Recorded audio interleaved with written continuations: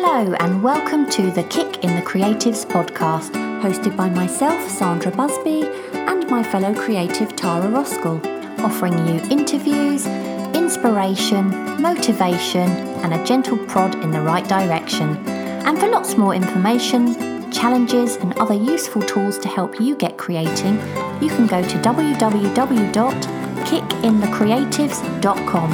And of course, this is where you can also find today's show notes. Enjoy the show.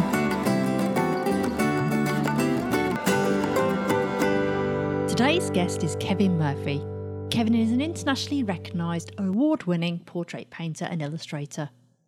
Kevin created nearly 250 commercial illustrations for major entities such as the Rolling Stones, National Geographic, LucasArts and Barnes & Noble. Kevin is now the co-founder of Evolve. Evolve is a platform that can teach anyone how to paint in a realism style in a year or less.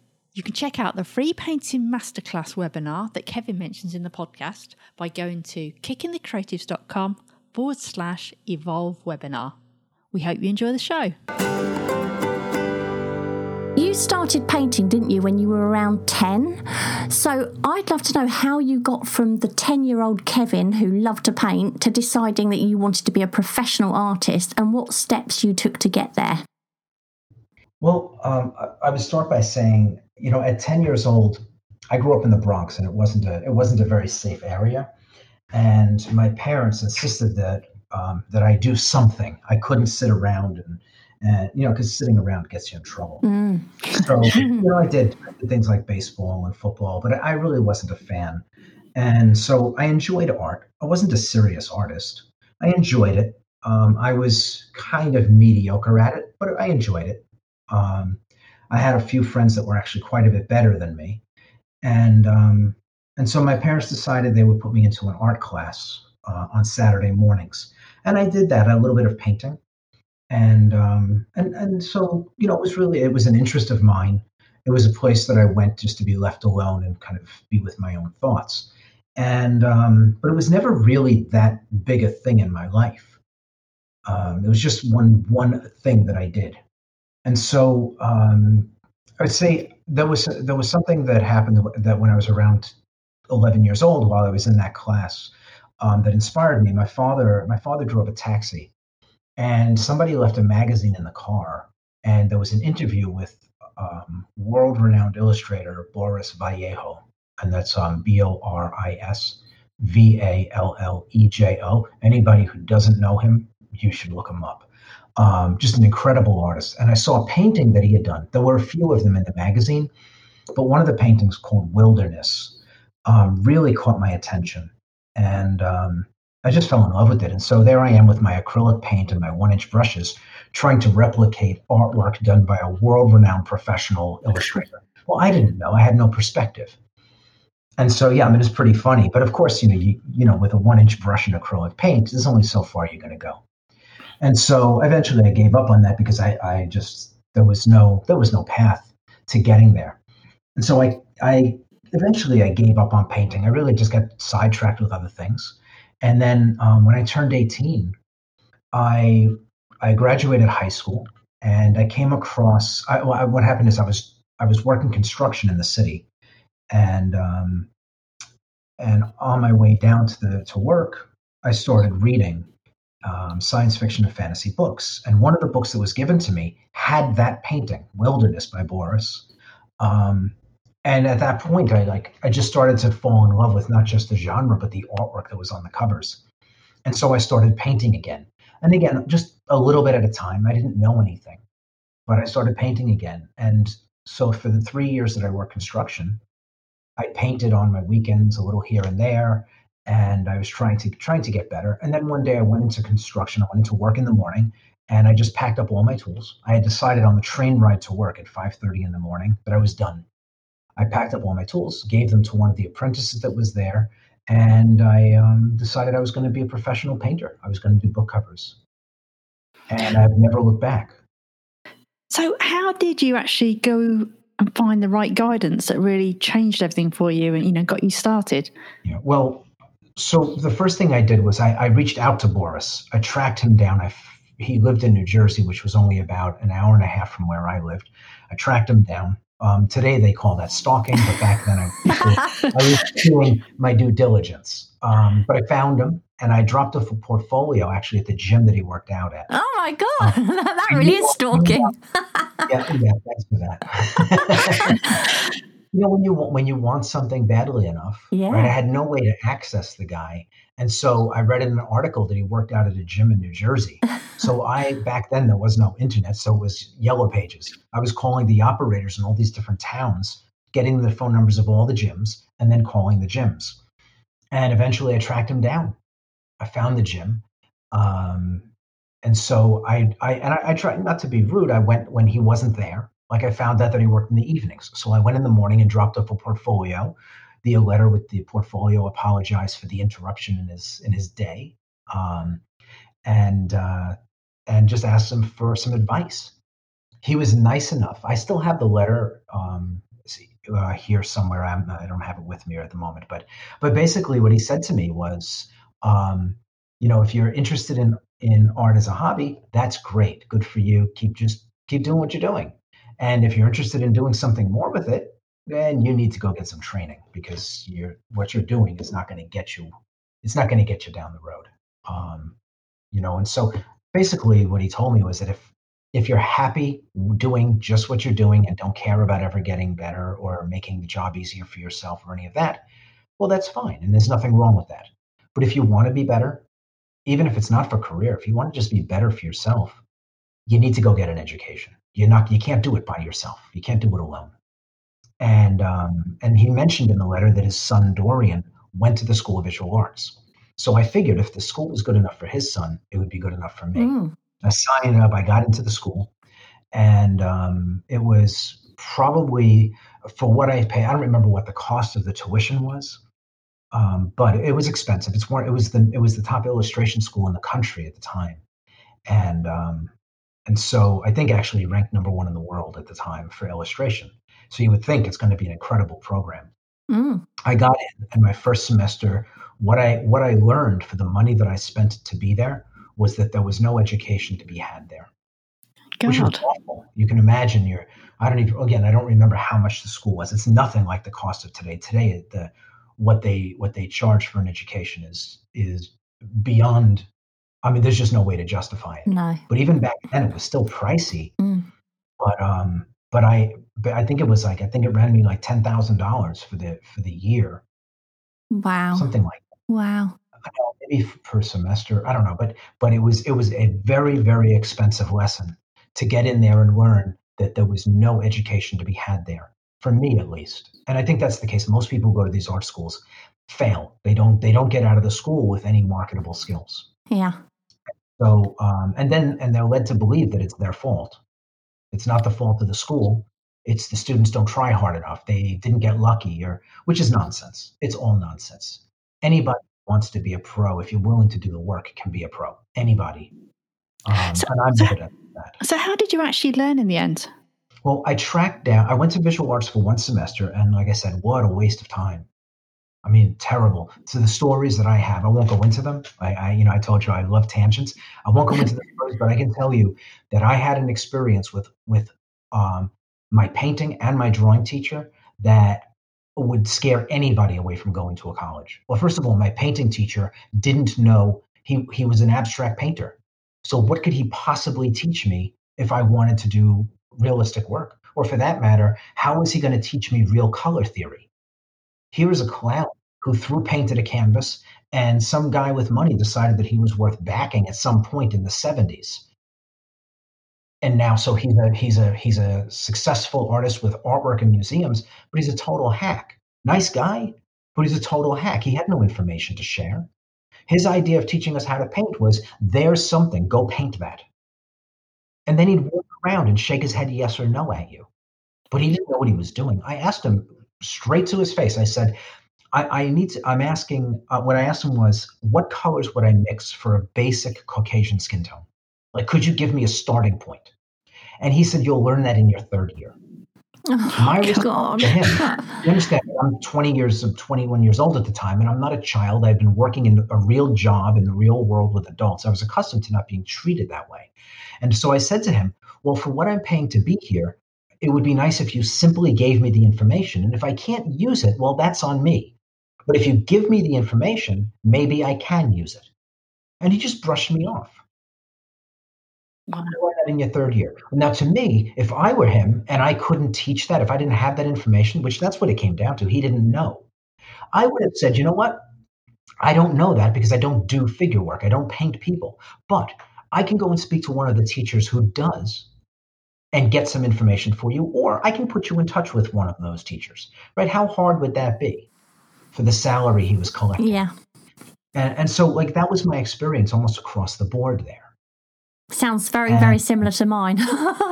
Almost everybody I know who's gone to art school has faced that.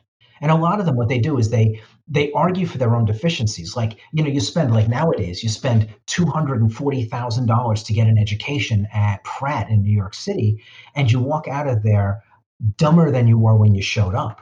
They've spun you around in circles and fed you with all kinds of nonsense.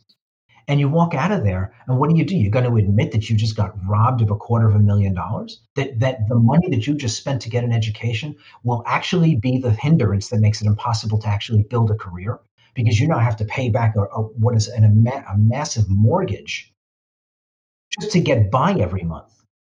And you're going to be doing that for the next 30 years to pay off your college debt. How are you supposed to be able to make any decent decisions about how to build a career when you're worrying about paying that kind of a bill? And the bill gets in the way. The college tuition gets in the way of being able to forge a career. So at what point then did you think, okay, this is just not happening for me. I need to try a different avenue? Oh, within a few weeks. Really? That quickly? Yeah, it was ugly. Yeah. And so after the end of the first semester, I got out of there, and I tracked down Dorian, Boris's son, and I asked him if I could come out and watch him work. Now, there's a lot more to the story, but he was kind enough to let me come out. I stayed at his house one day and I worked. He helped me do a photo shoot, helped me with the beginning of a first painting, which dramatically altered what I was doing. Like, just walking into his home and seeing some of the originals dramatically altered my perspective. And I would say, there's a couple of things that go into producing incredible art. And this is kind of a fun test that I give my students in the school. I'll have students who I know understand how to paint because I've taught them and I know they understand, but they still don't produce incredible work. And then I have another student sitting next to them who knows the same amount of stuff and is producing professional level work and is 16 years old. Or for that matter, 14 years old. What's the difference? Well, it's attitude.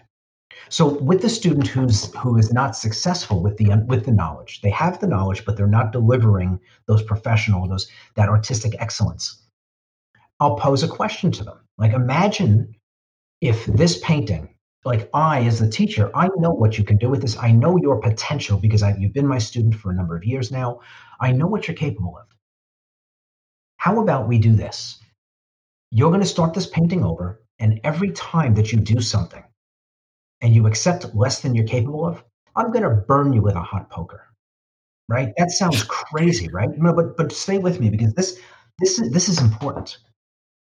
I then asked the student, do you think you would produce a better painting with the threat of that?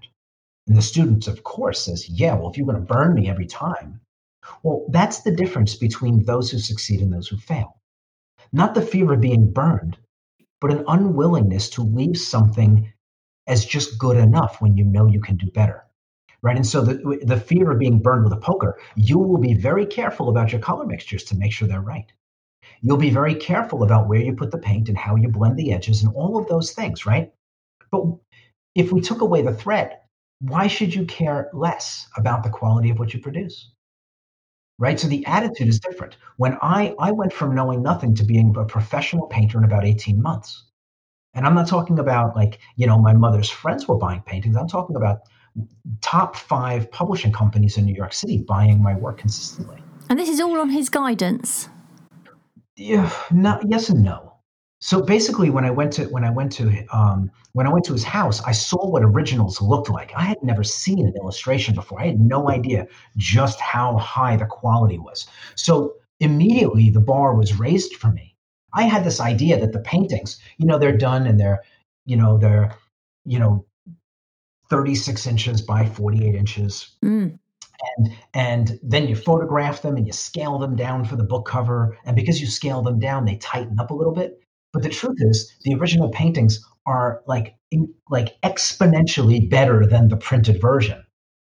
And until I saw the originals and realized just how far I had to go to get to where I wanted to be, I really just didn't have a perspective on it. I didn't know what was possible.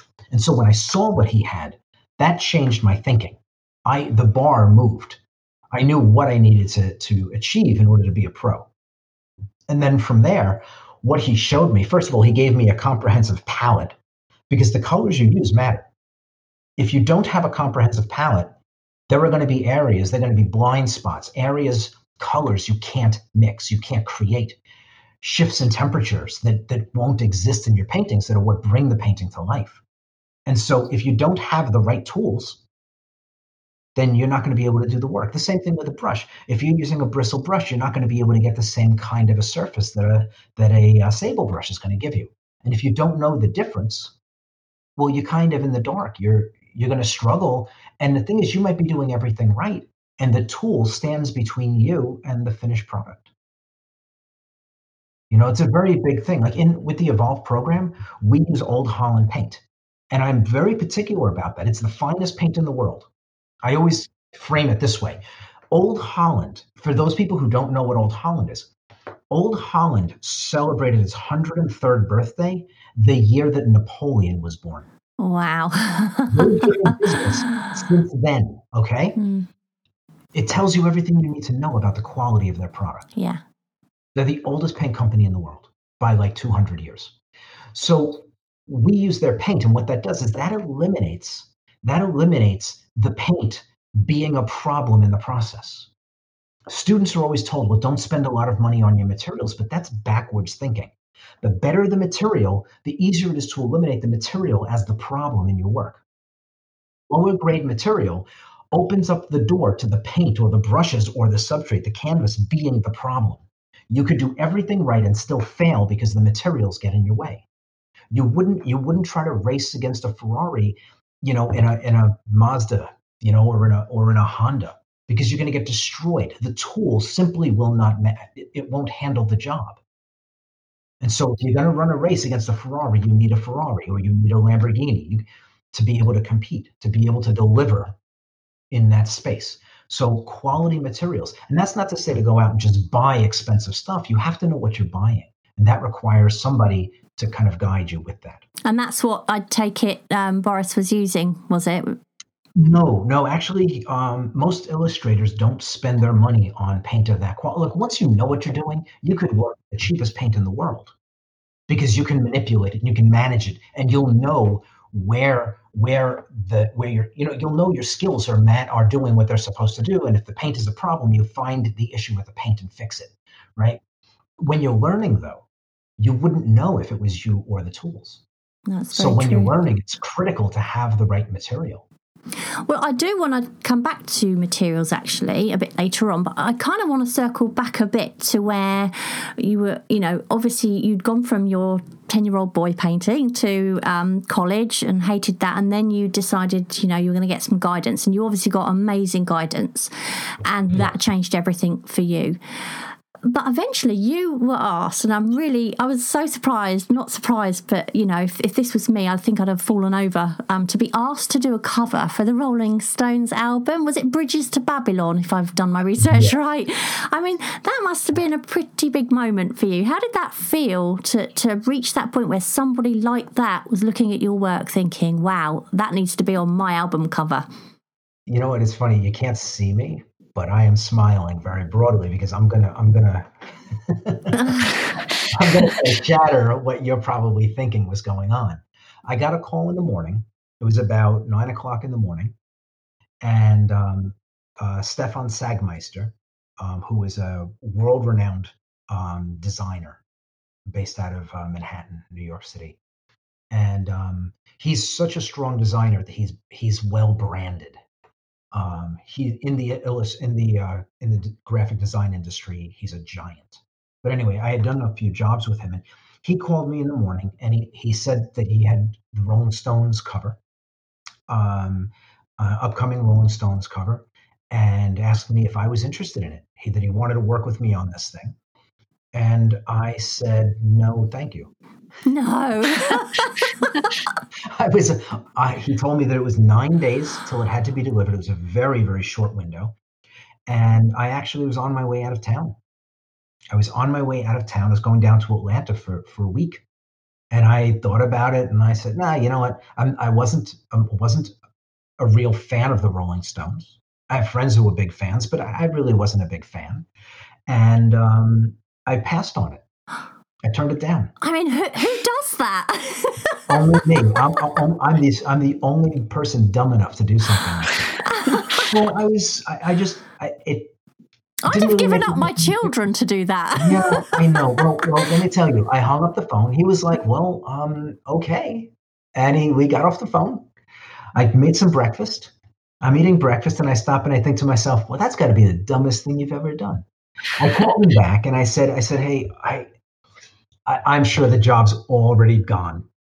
I just figured I'd give you a call back and check. And he says to me, he goes, I was going to give you a call back at noon just to make sure. So that's how I got the job. And so basically, but yeah, I actually turned it down because I was on my way out of town. I wound up doing the painting at a convention down in Georgia. There's a giant science fiction convention called Dragon Con. And I was there as a guest that year. And I wound up actually doing the painting at the show. I was out in public working on the painting. Wow. And understand that painting, I wasn't supposed to be doing that. I didn't know it because I hadn't seen the contract. The contract came into my agent and I was on a plane already on my way down to Georgia. So I just did the painting out in public. So people were walking around. There's like 50,000 people at that convention. Walking around, people coming by, checking out the painting, talking about what it is. I don't think anything of it. And when I get back and I see the contract that I've got to keep everything a secret, and I'm like, okay, we're just gonna quietly sign the contract and submit the painting, But yeah, so that painting was actually done in public. Wow. The whole painting, yeah. I thought that'd be great PR, really. Yeah. Yeah, well, they like the thing to be seen for the first time. Fortunately, back then, people weren't walking around with cell phones with cameras. Otherwise, it would have been all over the. Oh gosh, yeah. Yeah. Mm. Yeah. So fortunately, people got to see it with their own eyes, and that was it. And now you must look back and realise just how, what a big thing that was, even if you didn't see it then. Absolutely. What the thing is, I understood what it was at the time, but I had other jobs coming to me that were not quite at that level. But originally, prior to the Rolling Stones, I was supposed to do the Aerosmith 9 Lives CD. And it's just that it took so long to get everything approved. It was 9 paintings. There was no way for me to get them done in the window of time that they had. And right after that project kind of fell through on my end, the Rolling Stones piece came in. And so Stefan immediately reached out to me on it. So it wasn't like I was only doing like magazine covers and all of a sudden the Rolling Stones popped up. I mean, I was doing work with LucasArts, Star Wars, Jurassic Park. I was offered the 9 Lives CD. I mean, I had like very, some real hardcore projects rolling in. And, but again, like I said, if the Rolling Stones thing, if I didn't take it, that would have been something not on that level.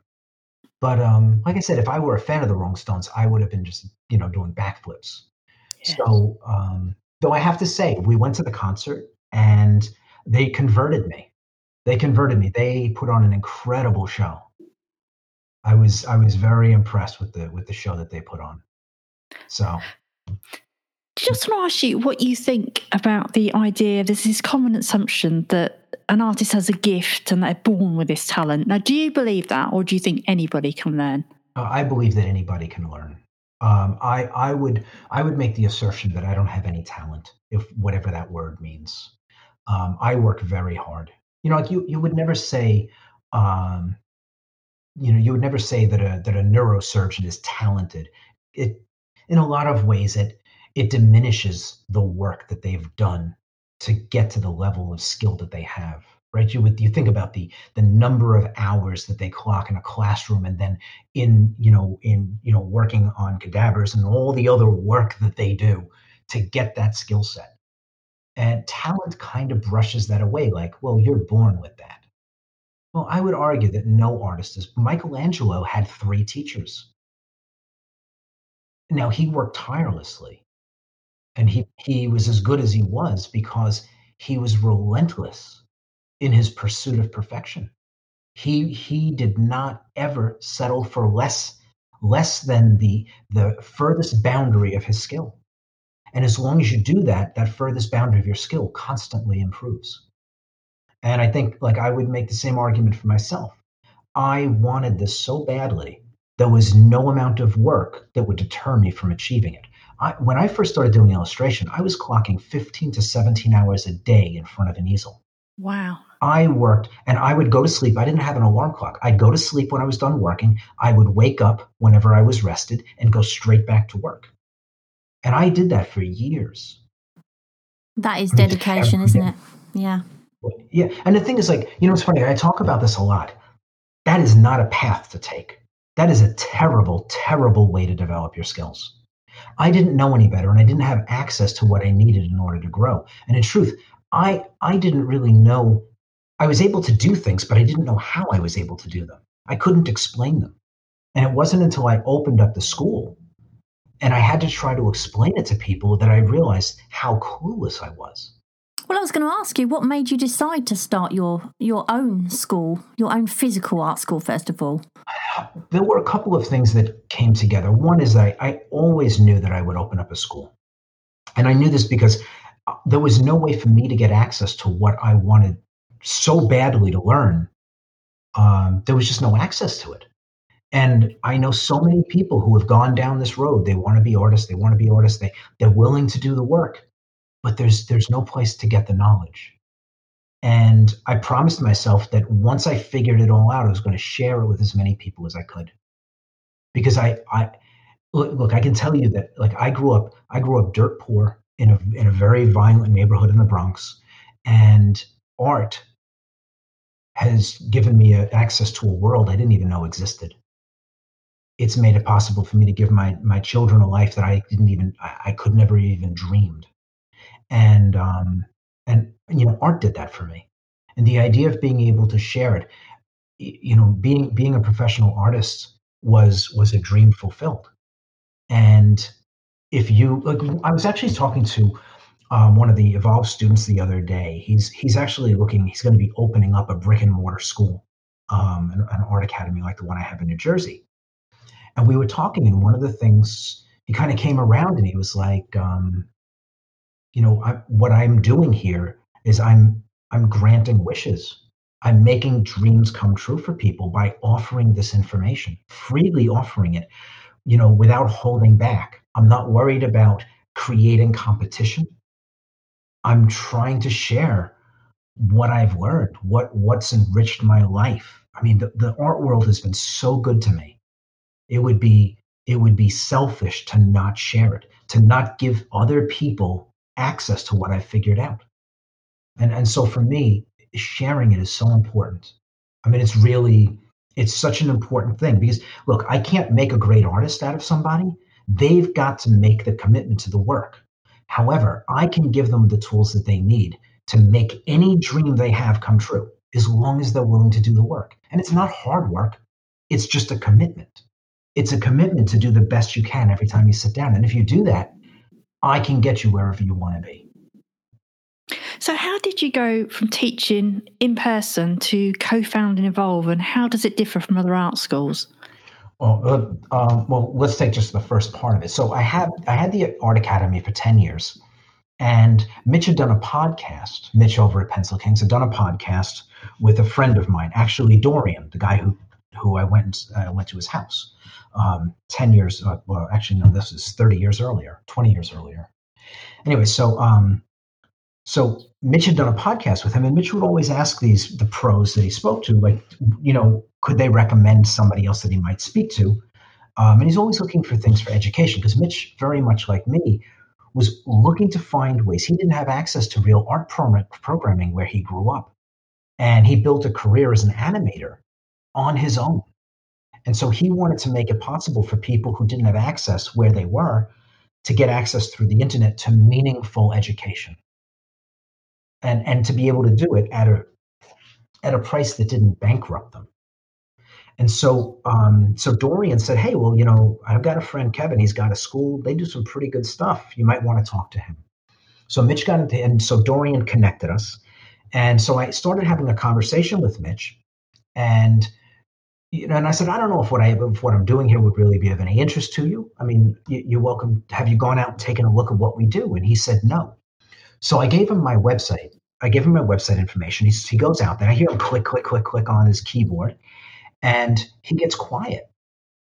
And I'm like, you still there? Because he's up in Canada. I'm in the US. The connection, I'm not sure if he's even there anymore. And he's like, yeah, I'm looking at your website. I see a drawing here by a 14-year-old. Is this for real? And I said, yeah. I said, that's for real. He said, it looks like a photograph. And I said, yeah, it's a charcoal drawing done by hand.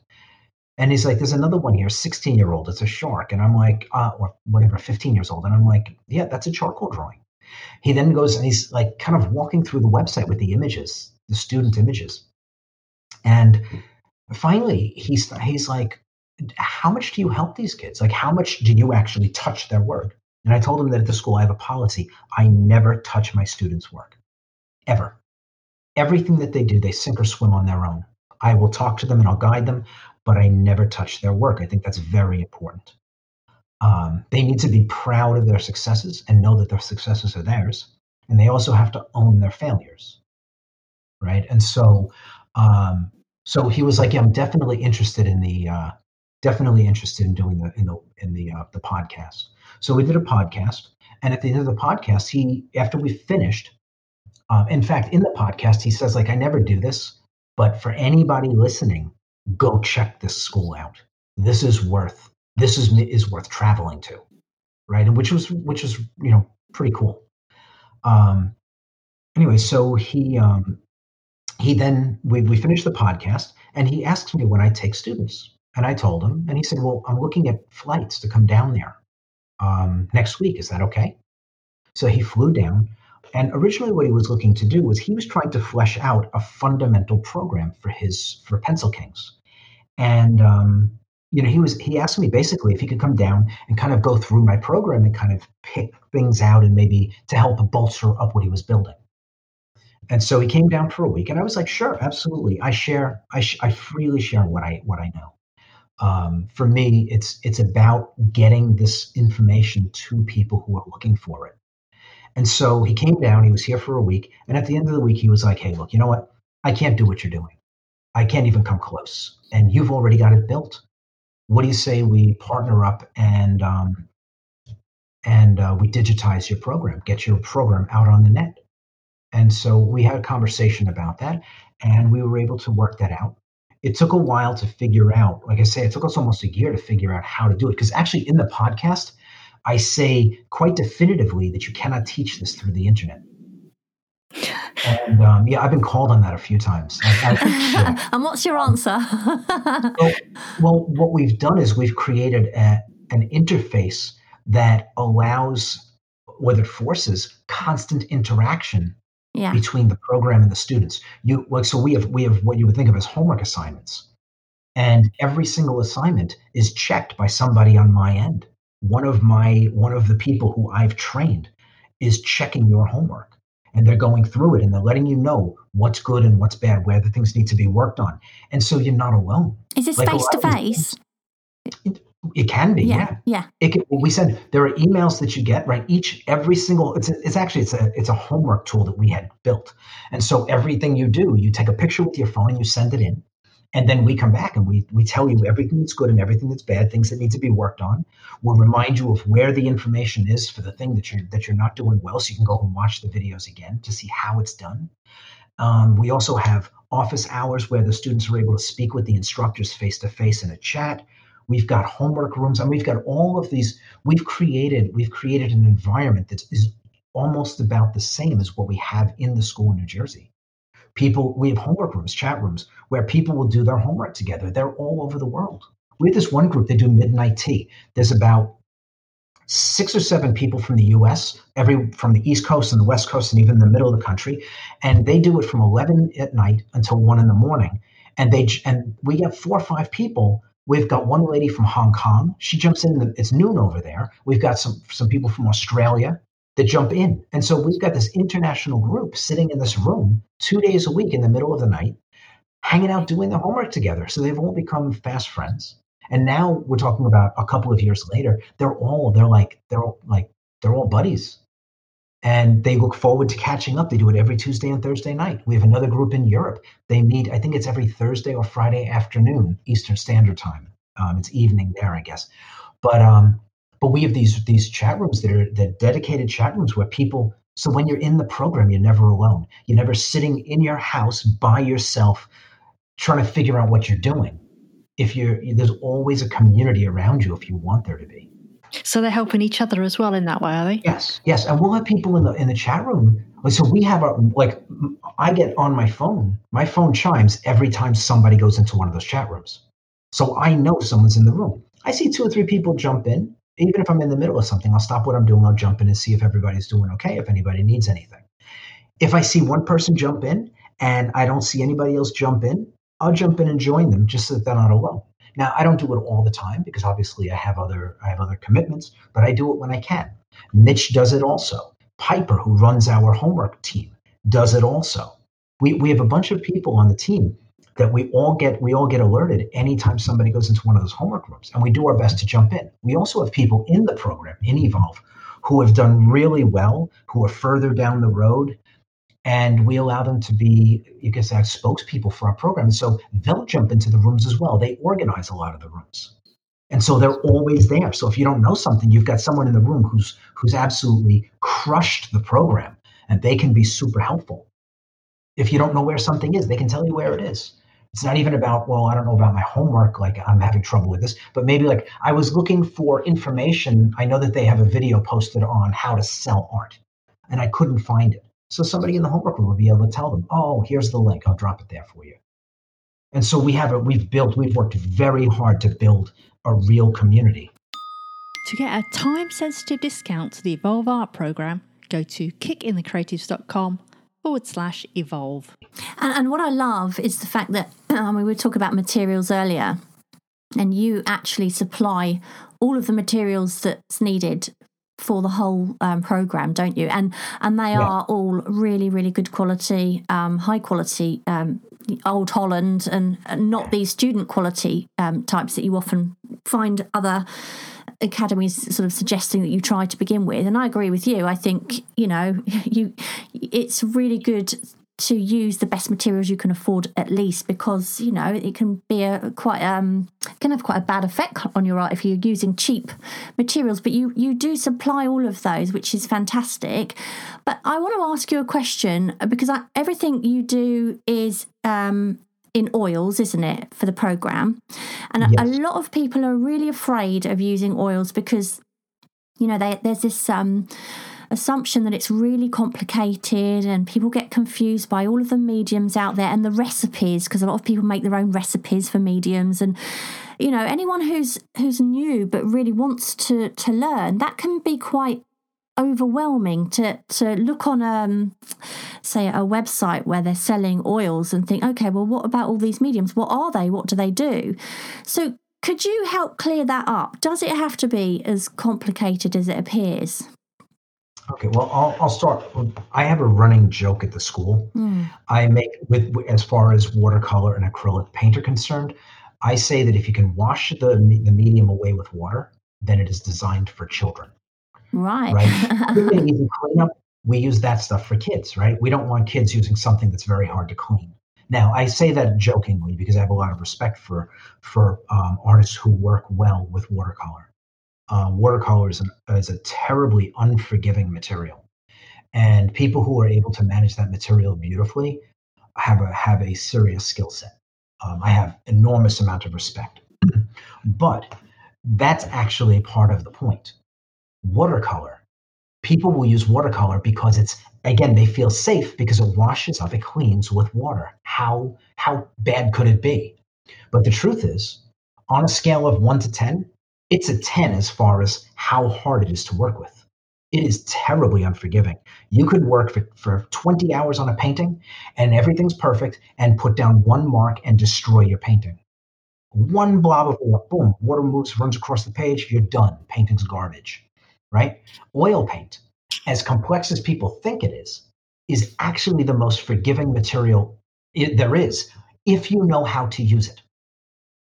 It's almost you'll never run into a thing where you make a mark and a painting's ruined. There's no such thing in oil paint. Now, if you don't have a foundation about how paint is used, everything you do will turn into mud. That's a typical thing. Everything winds up smirky grays and browns. But if you know what you're doing, that will never happen. Never, ever. And so oil paint is the most versatile medium there is. There's nothing more versatile. And so we use oil for that reason. You can create the impression of watercolor with oil, and you can replicate pretty much any medium you want with oil, but you can't do it the other way around. And oil will allow you to work thick, thin, or anywhere in between, which gives you a broad range of effects. And it also allows you to work on any type of substrate, anything from paper all the way up to the coarsest canvas or burlap. Right. So it just gives you so much flexibility to be creative once you understand what you're doing. So what about the mediums? And I think that is one of those particular things that people get confused about. I think that they're not as complicated. They're as complicated as you want them to be, but you don't. I mean, these days you can get ready-made mediums anyway, can't you? Or you can make your own. But once you found it, it is quite easy, isn't it? But what mediums do you send out then with your kit? Is it just like linseed oil or? So basically the idea of mediums, and mediums can be daunting because a lot of artists, the less knowledgeable ones, think that mediums make your paintings, and it's just not the case. They're worried about the Marager medium, which Rubens used, and it doesn't yellow and it doesn't crack, and it's like, well, so what? In the end, the best thing to do is to work with the paint as closely as you can the way that it comes out of the tube. So if you don't need to put any medium in it at all, that's the best way to use the paint. Now, if you want to thin the paint down, the next best thing to do is to just add more of whatever the binder is, whatever oil is in the paint. So if the paint has linseed oil, just put more linseed oil in it. And across the board, you'll see like safflower oil or linseed oil. If you use linseed oil across the board on your paint, you'll never go wrong. And again, the higher the quality of linseed oil, the better the painting will be long term. When you're first learning, you don't really need the best oil. But as you get further down the road and you're charging for your work, you want to make sure that you're using a cold pressed linseed oil. It is more expensive, but it's worth the money, especially if you're making paintings that are going to go into other people's homes. Like for me, I paint portraits. Those are heirlooms.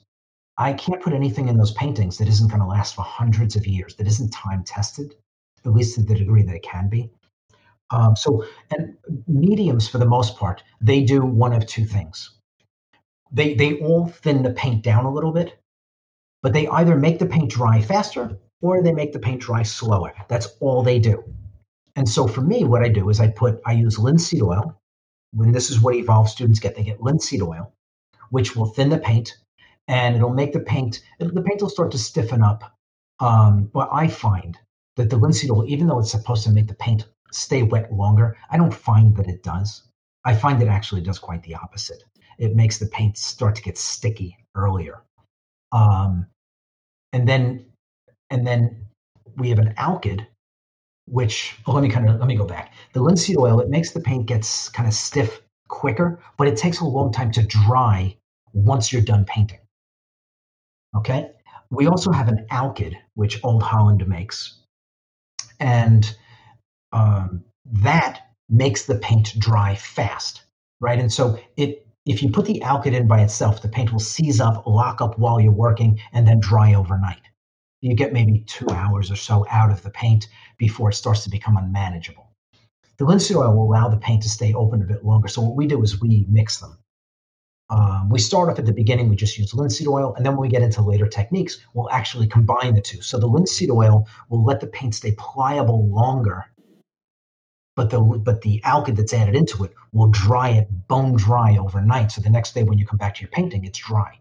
So we're taking advantage of kind of like a longer setup time from the linseed oil and then a faster finished drying time once the painting is left to sit. And so we kind of play those two things together.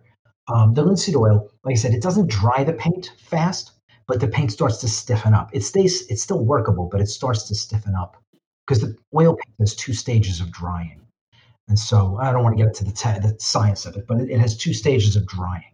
And the alkyd polishes off the drying, completely so you can work on it the next day. But the bottom line is, it is nowhere. I mean, I remember thinking it was so complicated, but once you get the hang of it, it's actually, like you say, it's easier than anything else. It's all you need to know is that the medium that you're using either makes the paint dry faster or slower, and it's going to make the paint thinner. It's going to make it more liquidy, based on the amount you put in. And if you use nothing but linseed oil, you'll never go wrong. You talk in the program about value and edge as being the foundations for all art. Can you explain how that works and why it's important? Yeah. So, most of us, when we learn about making art, we're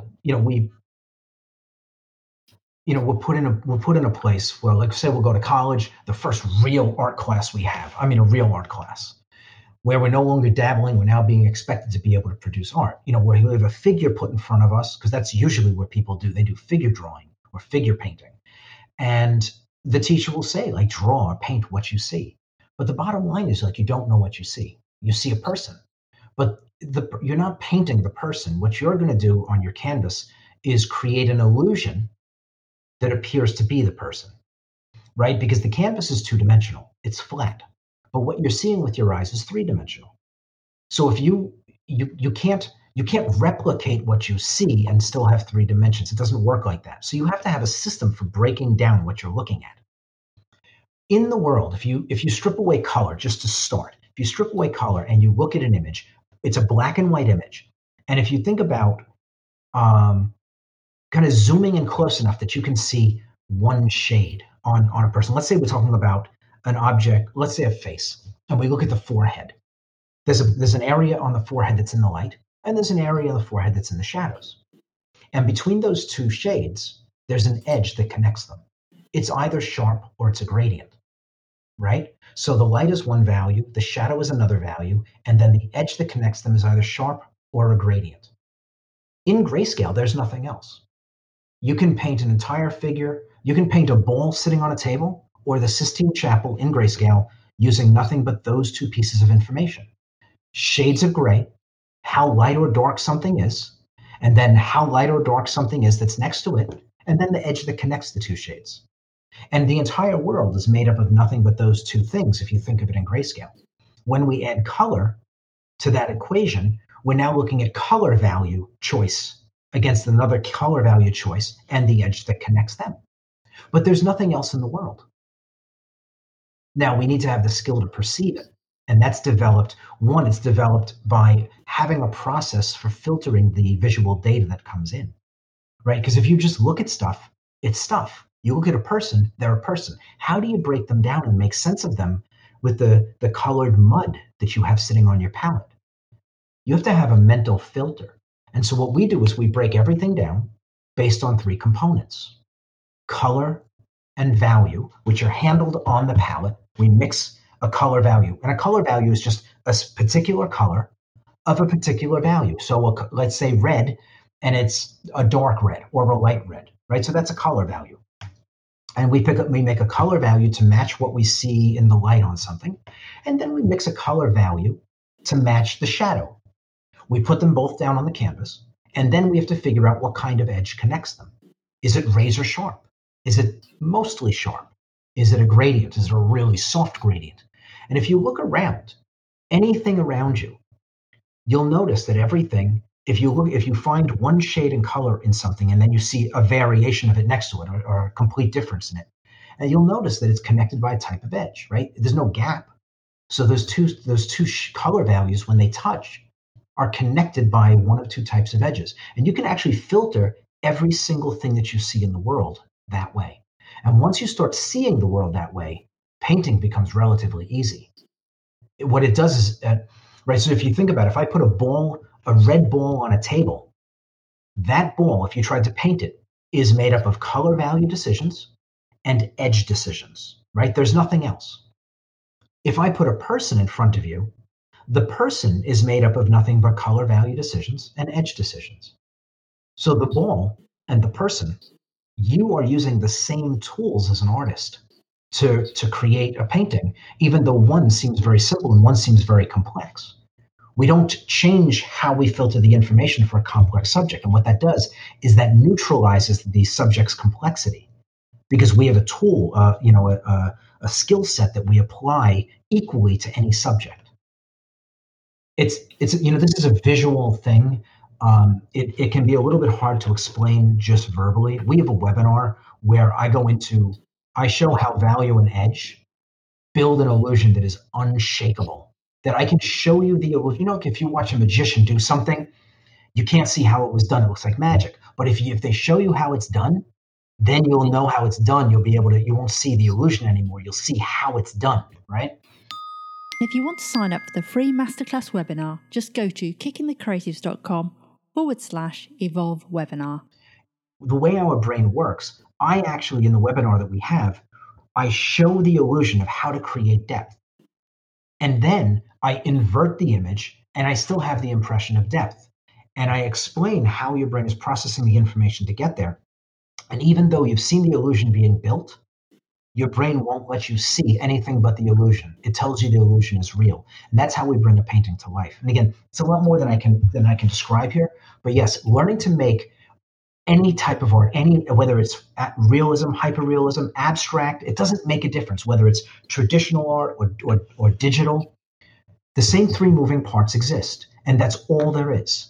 You've got value, color, and edge. And again, we talk about perception because perception is your ability to see them and to integrate them, to have a language, a filter to take the visual information in and make sense of it, and then a filter to then put it back out into the world on canvas or digitally or however it is that you work. But those three moving parts, once you master them, it's like, imagine if you could cook any meal that you want with just three ingredients. You just had to know how much of each of the three ingredients you needed to add and when you needed to add them. Imagine if you could cook literally anything, Indian food, Spanish food, like anything. Sounds like my kind of cooking, to be honest. but imagine if you could do that you could go make anything from a boiled egg all the way up to the most extravagant meal, all with three ingredients. Well, that's what this is. We have value, color, and edge. Those three ingredients will take you everywhere from painting a single gray cube on a gray table all the way up to the Sistine Chapel without any other knowledge. So once your students have grasped all this and they've got quite a high level of skill of realism, what can they do with these skills, and are your students selling their work? Well, they can do anything. I tell you, so within the school, I have lots of high school kids that sell their artwork, that while their friends are out working other jobs, these kids are making paintings and making money at it and making good money at it. A lot of these kids, they're doing $20 an hour, $20 an hour while they're 15 years old, 16 years old. And so basically they're being paid $20 an hour to further develop their skills. In the online program, I can tell you that we actually have a couple of students that have recently come in that have been real serious about selling the work they're doing. Okay. And we have conversations about this all the time. I'm a big proponent of understanding how to sell your work, right? If you make artwork and you want to sell it and you don't know how, well, what do you do? And so we talk about how you build a career, how you sell your work. We have these conversations in Evolve all the time. That's something that is actually missing from every other art school I've ever known. I mean, nobody talks about that stuff, do they? No, and it's unfortunate. It's unfortunate because, you understand, a lot of these art schools, they don't talk about selling art because they know that they're not giving you a skill set that is sellable. And so if they give you the skill set that doesn't work, and then they put you out into the world and tell you they've told you how to sell, and you can't sell and you can't produce the work, you got robbed. But if they don't teach you how to sell, and they just give you the skill set, and then they can tell you that, well, you're just not doing a good job selling what you do. It's now on you. It's a way of them passing the buck. And look, let's be honest. How many artists have you met who understand business? Probably none, right? Because they've been brainwashed into thinking that their job is to make art. But I can tell you, I've been selling my art by myself since I was 22 years old. I don't use agents. I don't use portrait brokers. I don't use anything. I do it myself. And because I understand how it works. I understand how to find clients. I understand first of all, before anything else, I'm delivering a high-end product. I have the deliverables. And until you have a product to sell, there's no point in even putting it out there because it's going to degrade your confidence. You go out and you sell stuff that's mediocre and nobody wants to buy it. Then even when you get to the point where you're doing good work, you don't have the confidence to put it out into the world and sell it. So we want to get our skills to where we're producing something of exceptional quality. Look, people want to own things that they're impressed with. And they want to own them in part for themselves, but also to show them off. And so if you're producing work that doesn't make somebody want to own it, then it doesn't matter how hard you sell, you're not going to sell anything. And so you start with the skill set. Now, going back to, like I was saying, we have a couple of students in the Evolve program that recently came in. We have one woman, she paid for the program with the paintings she did in block 1. She actually sold these are paintings, every single person in the program does the same paintings. They're worked from photographs. Now, we do work from life afterwards, but the first block is all photographs. And some of the paintings they're just grayscale, but they're elegant if they're done well. And so she sold them the last 4 or 5 paintings in the first block and made enough money to pay for the program. Wow, that's amazing. And she's not, we actually have 2 of them that have done that. Wow. And we're not talking about people in wealthy neighborhoods. We're talking about just average people who have basically what one of them said to me was she really needed to. She needed to make the sales so that she could do not just, so she'd make money to cover the cost of the program. And she came into the program expecting that that's what she was going to do. Now, she is delivering top tier work. She's doing everything beautifully. She's patient. She's focused. But she's selling everything she's doing at this point. And they're homework assignments inside of the program. It's not her own work. It's homework assignments. But it shows you what's possible. Yeah. And she's not a slick salesperson. She's just a person making a good product. And people see it and want it. And getting the right guidance. That's the bottom line. It's not that hard. I actually had a conversation. I won't go into the particulars of it. I had a conversation with about half a dozen of the students in Evolve. And I showed them how using our Block 5 technique, which is called Vacant Shadows, how you can make $80,000 US a year working just weekends. Now, when I first said that, they were like, it's impossible. And I said, I could actually show you how to make $150,000 doing that just weekends. But let's just go with 80,000 to drive the point. By the time I was done doing the math with them, they were all sitting there with their mouths open. They couldn't believe how simple it was. It's not that hard, but you have to have the skills. And if you have the skills, you'll be confident when you sell. But it's really not that hard. Doing it, when I was finished explaining how it's done, and this is just one approach, but when I was finished, every single one of the people who couldn't believe it was possible was like, yeah, 80,000 would be easy. 150 actually does make sense. Yeah, it might take a year to get there, but I think if you made 80,000 the first year and doubled up to 150 or so the second year, working only weekends, I think you'd be okay with that delay, holding off. Absolutely. Considering the rest of them get the 3% raise, every year. I mean, it's an investment in both time and money, but it's for a very good outcome. I just want to know why, then, do you think that so few art schools are teaching those classical techniques these days? And what impact do you think it's having on today's artists? Well, I mean, it's simple. It's simple. Um, and we see it in a lot of things, but it's easy to illustrate in art. First of all, I have a knee-jerk reaction to the way that art is taught in schools these days. It's a disgrace. Um, they're not teaching anything. And it's not to say that there aren't some good teachers out there and there aren't some places where information is being disseminated, but I mean, you're more likely to be hit by lightning than to find an education in a college. And and you're talking about, I mean, the top colleges, you're talking $250,000 and even worse than the $250,000 is they steal 4 years of your life, 4 vital years where you could be making huge leaps forward. Look, we in the Evolve program, I'll get back to the colleges in a second, but in the Evolve program, if you commit on average 7 hours a week, you'll finish the first 4 blocks and be producing professional level work in 1 year. That's the amount of time that you would spend in a painting class in an average college. Now, in an average college, they'd also send you home with 6 hours of homework, right? An average class is 6 hours and they expect 6 hours of homework. If you're clocking, say 14 hours, which is what Evolve would want, you would be producing professional level work at 6 months. And the Evolve education is less than a penny on the dollar of what those schools cost. And we give you all of the materials free. I mean, it's like, again, like I said earlier, for me, it's not about the money.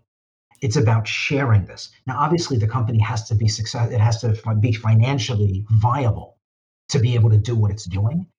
But we're not here to gouge people. We're here to make these things accessible.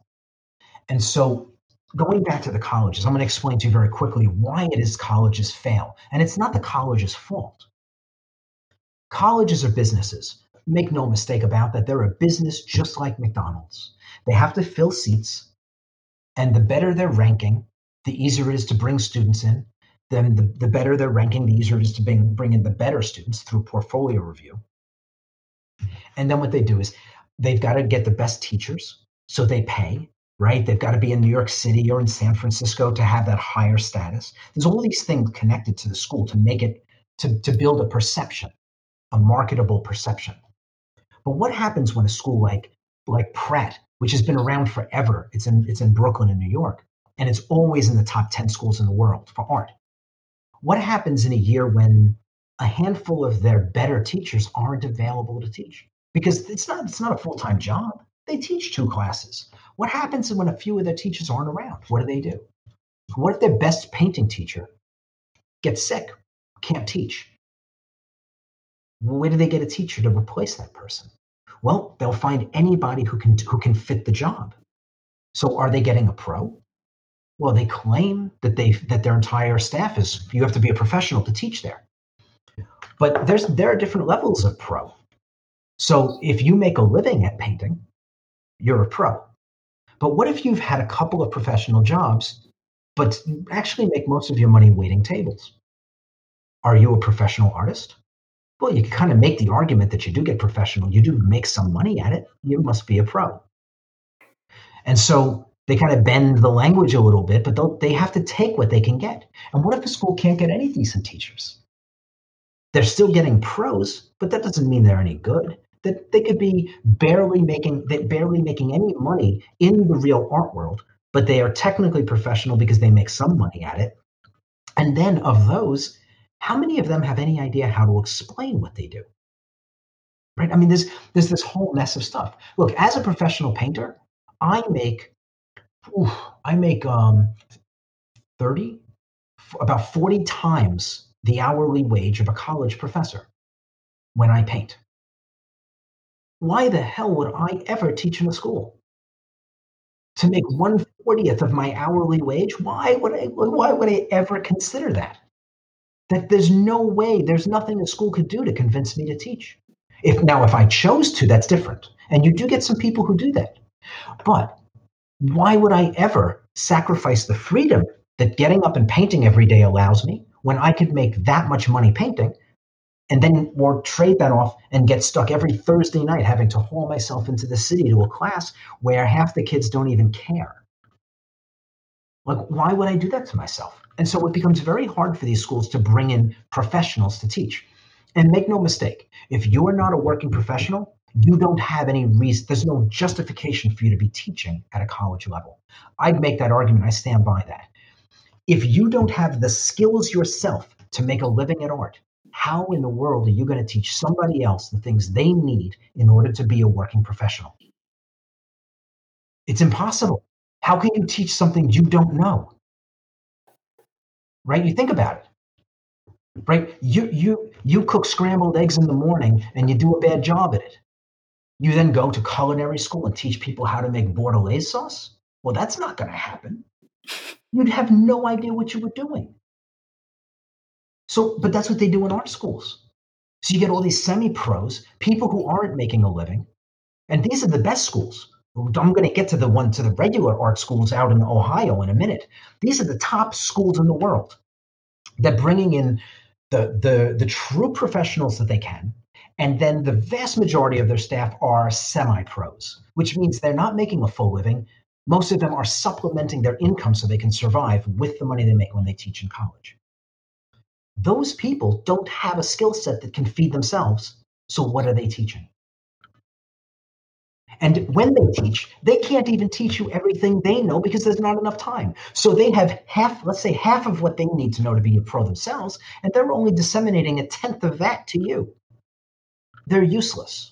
I think this is where the internet is just so, it's just opened so many different doors now for people. People have choice now, don't they? And they have access to things like Evolve, well, which is pretty much one on its own, really, but that we would never have had years ago. So I would highly recommend anyone listening to go to the Evolve website for sure, because it's very well. kickinthecreatives.com/evolve. Yeah, that's it. kickinthecreatives.com/evolve. That's where you can, hopefully, I think if you go onto that link, there should be a discount. Might be time sensitive though, so don't waste any time going to have a look.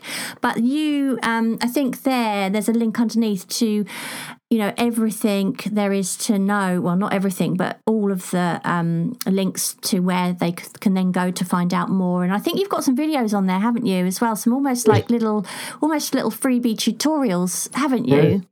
There are a couple of, there are a lot, we have a lot of things out there. Yeah. But if they want, if your listeners want any more information, they can always reach out to Evolve. There are real people here. Yeah. And our mission is the success of our students. Wow. Well, thank you so much for talking to us. It's been lovely to hear all about it. And I think people are going to be really excited about it as well. Well, it's my pleasure. Thank you for having me on. I appreciate the time. Oh, no, we appreciate you coming on. Thank you, and have a great rest of your day. Okay, you do the same. Take care. Bye. Bye. Kicking the Creatives are an affiliate of Evolve, so if you do decide to sign up for the programme using our link, we'll receive a commission, and this will help us to continue doing what we do. Thank you so much for your support. We really do appreciate it. Thank you so much for listening. We hope you enjoyed the episode, and if you did, perhaps you'd like to share it and leave a review for us on iTunes.